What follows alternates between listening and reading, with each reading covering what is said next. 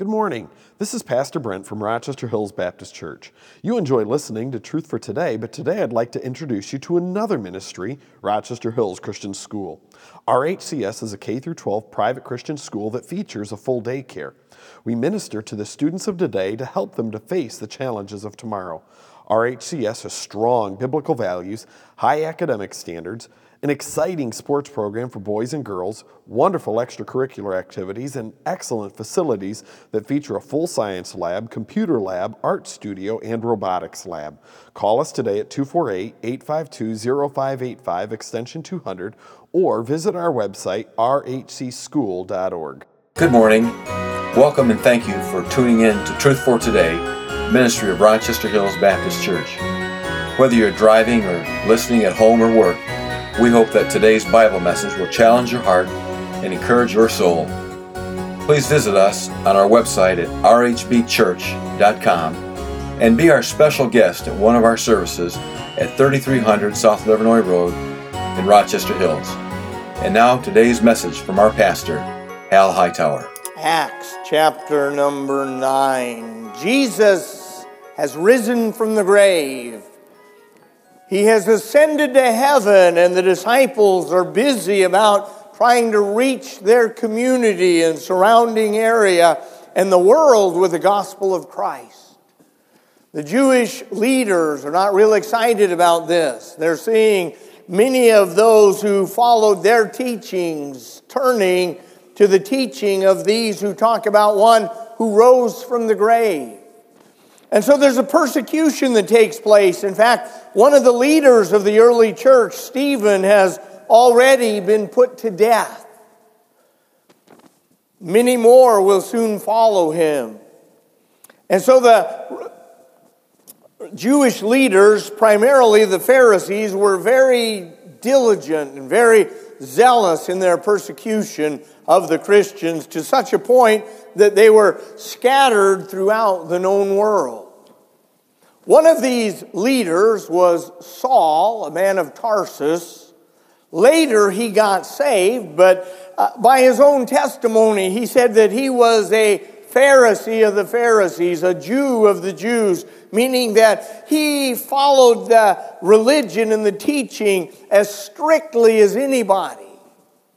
He was so zealous that he persecuted the Jews there in Jerusalem, and when he had done all that he thought he could do, he got permission to go to Damascus, where he might find some more who followed the Lord and persecute them. But on his way to Damascus, something amazing happened. He met the one that he persecuted. We won't go through the entire story of how that the Lord struck him blind and spoke to him and sent him to the house of Ananias, and there he got baptized and the Lord sent him about doing the work. But I want to just focus on the first 6 verses of chapter number 9. And so if you have your Bibles open, stand with me, please, and we'll read these scriptures. The Bible says, "And Saul, yet breathing out threatenings and slaughter against the disciples of the Lord, went unto the high priest, and desired of him letters to Damascus, to the synagogues, that if he found any of this way meaning followers of Jesus, that if he found any of this way, whether they were men or women, he might bring them bound unto Jerusalem. And as he journeyed, he came near Damascus, and suddenly there shined round about him a light from heaven. And he fell to the earth, and heard a voice saying unto him, Saul, Saul, why persecutest thou me? And he said, Who art thou, Lord? And the Lord said, I'm Jesus, whom thou persecutest. It is hard for thee to kick against the pricks. And he, trembling and astonished, said, Lord, what wilt thou have me to do? And the Lord said unto him, Arise, and go into the city, and it shall be told thee what thou must do. I want to focus this morning on that question Paul asked. He said, Lord, what would you have me to do? Well, that's a good question. I think you and I ought to ask that question daily. Lord, what would you have me to do? You know, we're here for a reason. It's not a mistake that God placed us here. It's not a mistake that He allows us to have life and breath day after day. And so if we're here for a reason, it just makes sense that we'd figure out what that reason was. Lord, what would you have me to do? Father, I ask your blessing on our preaching this morning. I'm so grateful for all who have come. There are many here for whom it was a hardship. And Lord, I'm just grateful that your people love you and want to be in your house on your day. And so, Father, we ask that the preaching service would be helpful. Maybe there's somebody among us who doesn't even know the Lord. I pray he or she would get saved. And possibly there are those who are saved, but they're far away from you, not doing right. God, would you just bring them back? Lord, I pray that each of us, regardless of where we are spiritually, might again ask this morning, Lord, what would you have us to do? In Jesus' name, amen. Be seated, please. Saul is on his way to Damascus. He's excited about the opportunity to be more involved in squashing what he believes to be this outrageous cult of Christianity when he's a man of faith. He's not doing this out of maliciousness. He's not doing this because he's a mean guy. He's doing this because he thinks it's necessary to preserve the purity of his religion. And so he's a man who is very, very serious about what he believes and why he believes it. Do you know, you can be sincere and sincerely wrong at the same time. Just because a person believes something with all of their heart doesn't make it so. Here's a man who, with all of his heart, believes that the religion of his fathers and their fathers is the way that will provide for him forgiveness of sins. But it's not because of his righteousness, and it's not because of his good works. And so, even though he's very enthusiastic and very sincere, he is wrong. There may be somebody who's in this room this morning and you're expecting to go to heaven because you're a good person. Nobody goes to heaven because he or she's a good person. Because no matter how good you are, you're not good enough to be perfect. Some people all across our area, in fact across the world, anticipate going to heaven because they're faithful in church. This church, or the churches surrounding us, or the churches anywhere in our world are not sufficient to get you to heaven. And so here you have a fellow who is very zealous and very excited about the job that he's going to do. He's absolutely certain that he's right. When, boom, he meets the Lord. You know, it's amazing how the Lord confuses a lot of theology.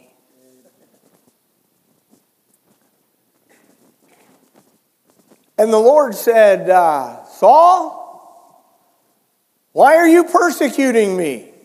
No, get the picture. He's on his way to Damascus. He's stricken blind. He hears a voice unknown to him. He's traveling with a few other guys in his company. And he hears a voice unknown to him who asks him, why are you persecuting me? And he says, who are you? Lord? He already knew. He's just making sure. Who art thou, Lord? And immediately he said, I'm Jesus, whom thou persecutest. Every person that Saul had persecuted up to this point was a follower of Jesus. It was the fact that Jesus had died on the cross and risen from the grave, that gave such boldness to the disciples, that gave such authority to those who taught and preached in his name. This is what Saul was trying to squash. And so he said, I'm Jesus. And immediately Paul asked the question. I keep calling him Paul because the Lord changes his name from Saul to Paul. Immediately asked the question. He says, Lord, what would you have me do? That's a great question. It's great because of the way that he addresses him. He says, Lord. Lord means master. It means the one who's in charge. It means my authority. He says, Lord, meaning simply that whatever is told to him, he's willing to do. You know, there are lots and lots and lots of people who've been saved who have never said, Lord, what would you have me do? Simply because we don't want him to be Lord. We don't mind him being Savior because that means we don't have to die and go to hell. We don't mind him being Comforter because we go through some difficult times. We don't mind him being a friend that sticketh closer than a brother because sometimes we get lonely. But for him to be our Lord means whatever he wants, I'll do. His priorities take precedence over mine. His desires are more important than mine. His will is more important than mine, if indeed he's Lord. And so here's one, at the very instant he meets the Lord, says, Lord, what would you have me to do? It almost, if I'm reading this right, it almost implies that he's willing to do whatever God asks him to do. Well, that's scary, isn't it? It's like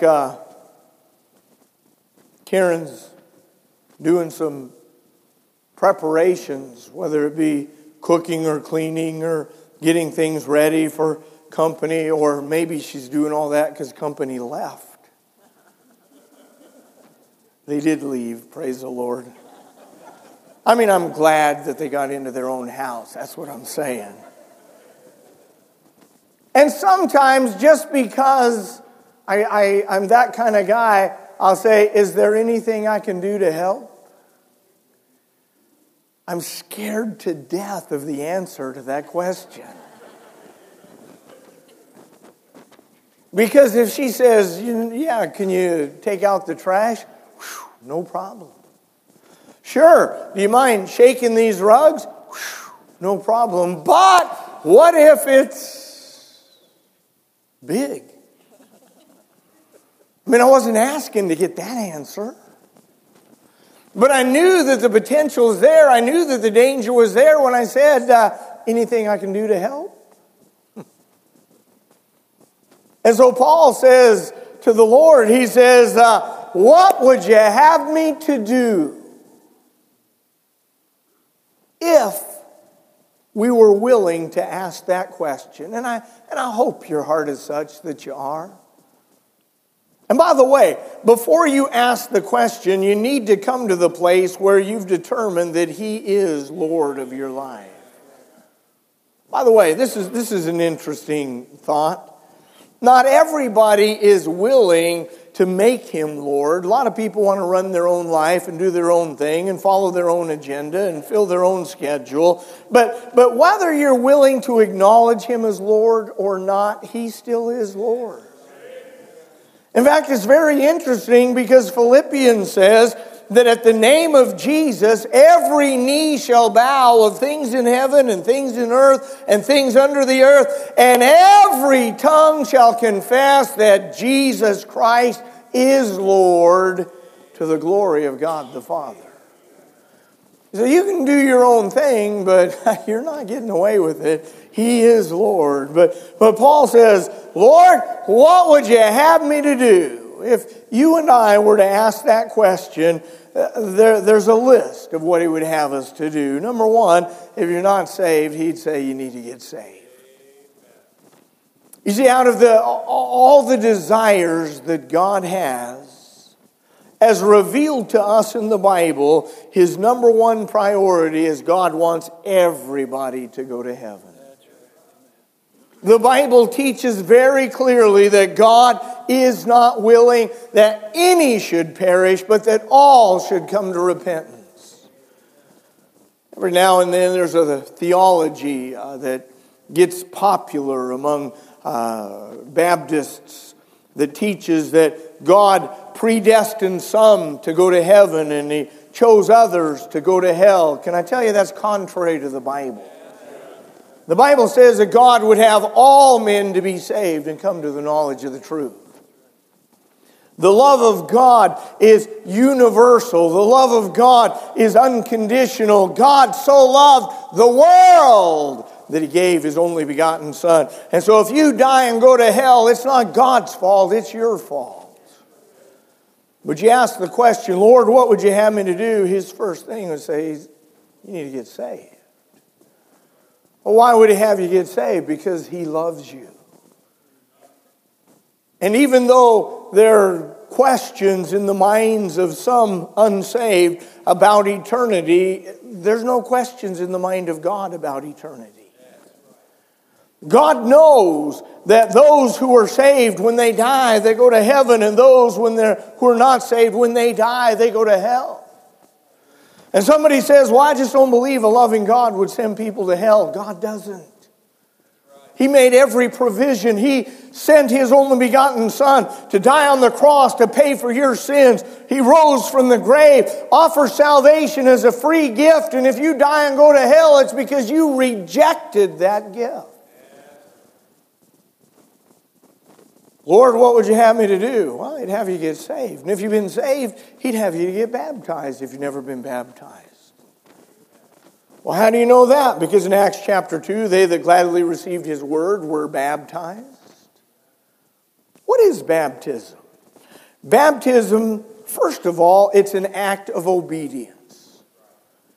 The scripture says, repent and be baptized. You get saved, and then you get baptized. And so it's an act of obedience. It's also an act of identification. You are saying, I have put my faith, I have put my trust in the Lord Jesus Christ. I believe that he died on the cross. I believe that he was buried. I believe that he rose again the third day. Now, for us, baptism isn't that big of a deal, but can you imagine the early church? Can you imagine in a culture where you would be put to death for being a Christian? By the way, we have that culture all around the world today. Persecution of Christians is at an all-time high since the fall of the Roman Empire. But imagine for these people, getting baptized was a public profession that I am no longer an idol worshiper if they were pagans. I am no longer following the dictates of Judaism if they were Jewish. They're saying, I have become a follower of Jesus, and immediately a target is on their back. And so it was a big deal for those people to be identified with that group of believers. But even though, at least in our culture, there's not the threat of persecution or death, it is a big deal to be identified with the people of God. Baptism is identification with the Lord. It's identification with the Lord's people. It's identification with the church. You can't become a member of a Baptist church if you've not been scripturally baptized. And so it's identification. So the Lord says, if you've been saved, what would you have me to do? Get baptized. It's interesting, if we'll read on in Acts chapter 9, we don't have the time. Paul got saved. Guess what he did next? Got baptized. Lord, what would you have me to do? Well, I've been saved, I've been baptized, what else should I do? Well, you ought to join the church. You ought to join the church. Now, in Bible times, it was a lot easier because you didn't have 57 different churches in every community. So you got saved, you got baptized, you were a member of the church. But nowadays, there are churches on nearly every corner. Now, I understand you have different denominations, you have different philosophies within the same denomination, but the fact remains that the church is a big deal to God. I'm going to try that again because there are not nearly enough amens on something so vital. The church is a big deal to God. Yeah, absolutely. The Bible says Christ loved the church and gave himself for it. Jesus said to the disciples, upon this rock I will build my church, and the gates of hell shall not prevail against it. We're not a social club where we come and meet our friends each Sunday. This is the meeting place of the people of God to prepare to do the work of God. This is an important place. And so membership is a big deal. You say, well then I just don't agree with the philosophy and the direction, and especially that pastor at Rochester Hills. I get that. Then find another church, but join a church and become a member. You say, well, what's the big deal about membership? Well, it'll do a couple of things for you. It number one, will help you to obey the Bible, again, which evidently is a big deal. But number two, it gives you an opportunity for leadership. All these folks that teach Sunday school, all these folks that work the bus ministry, all these people who are involved in RU, and the youth department, and all these people in our Christian school, it's a ministry of the church. And in order to be in leadership in ministry of the church, you have to be a part of the church. So it's a big deal. Lord, what would you have me to do? Well, I'd have you get saved. I'd have you get baptized. And if you're not a member of the church, or you're not faithful in the church that you are a member of, I'd have you join a church and get involved. You say, well, you think he told Paul all that? I don't think he had to, because Paul got baptized, became a member, and got busy. Lord, what would you have me to do? Well, I've been saved, I've been baptized, I'm a member of the church. Lord, what would you have me to do? How about get serious about God? You see, all of our life in this world, there's going to be a tug of war on you spiritually. There'll be a tug of war toward the things of God, walking in the Spirit, serving the Lord, doing right. But at the same time, there'll be a tug of war away from the things of God, away from faithfulness, toward worldliness, toward wickedness, toward carnality. And everybody in this room who ever tried to serve God, you know what I'm talking about that tug of war. And so when you say, God, Lord, what would you have me to do? He'd simply say, get serious about God. Get serious. Christianity is not a part-time job. Serving the Lord is not a 3 or 4 day a work vocation. It's a life. Lord, what would you have me to do? I'd have you to get serious. How do you do that? Well, you examine your life, and if there are things in your life that ought not be there, you repent, you forsake them, and you get serious about serving it. Lord, what would you have me do? Oh, okay. Well, I know I ought to get more faithful, but I just really... Lord, what would you have me to do? Oh, really? Okay. We spend our lives trying to rationalize and justify what God has already convinced us we should do. And we struggle to find reasons why we can't do what we know we ought to do. Well, we have great reasons. Well, I used to. Yeah, how's that work with your wife? Well, I used to be faithful to my wife. That ought to be good enough. Or we say things like, I work really hard. I deserve some rest. Imagine our Savior on his way to the cross says, time out. I've worked really hard here. I need some rest. We'll take care of this redemption later. No. And I'm not preaching against vacations, and I'm not preaching against downtime. I'm just preaching against this lifestyle that says you work hard for a while and then you reach a place where you can just play. We're not here to play. We are until we ask that question, Lord, what would you have me to do? Really? Okay. Lord, what would you have me to do? I think God would have us to read our Bibles every day. Amen. I'm sure that He would.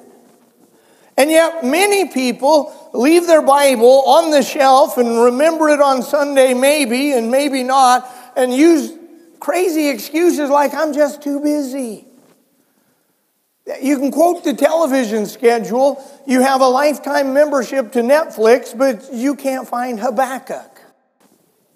Lord, what would you have me to do? I think it'd be good if you prayed. Thank you for tuning in today for Truth for Today, a ministry of Rochester Hills Baptist Church.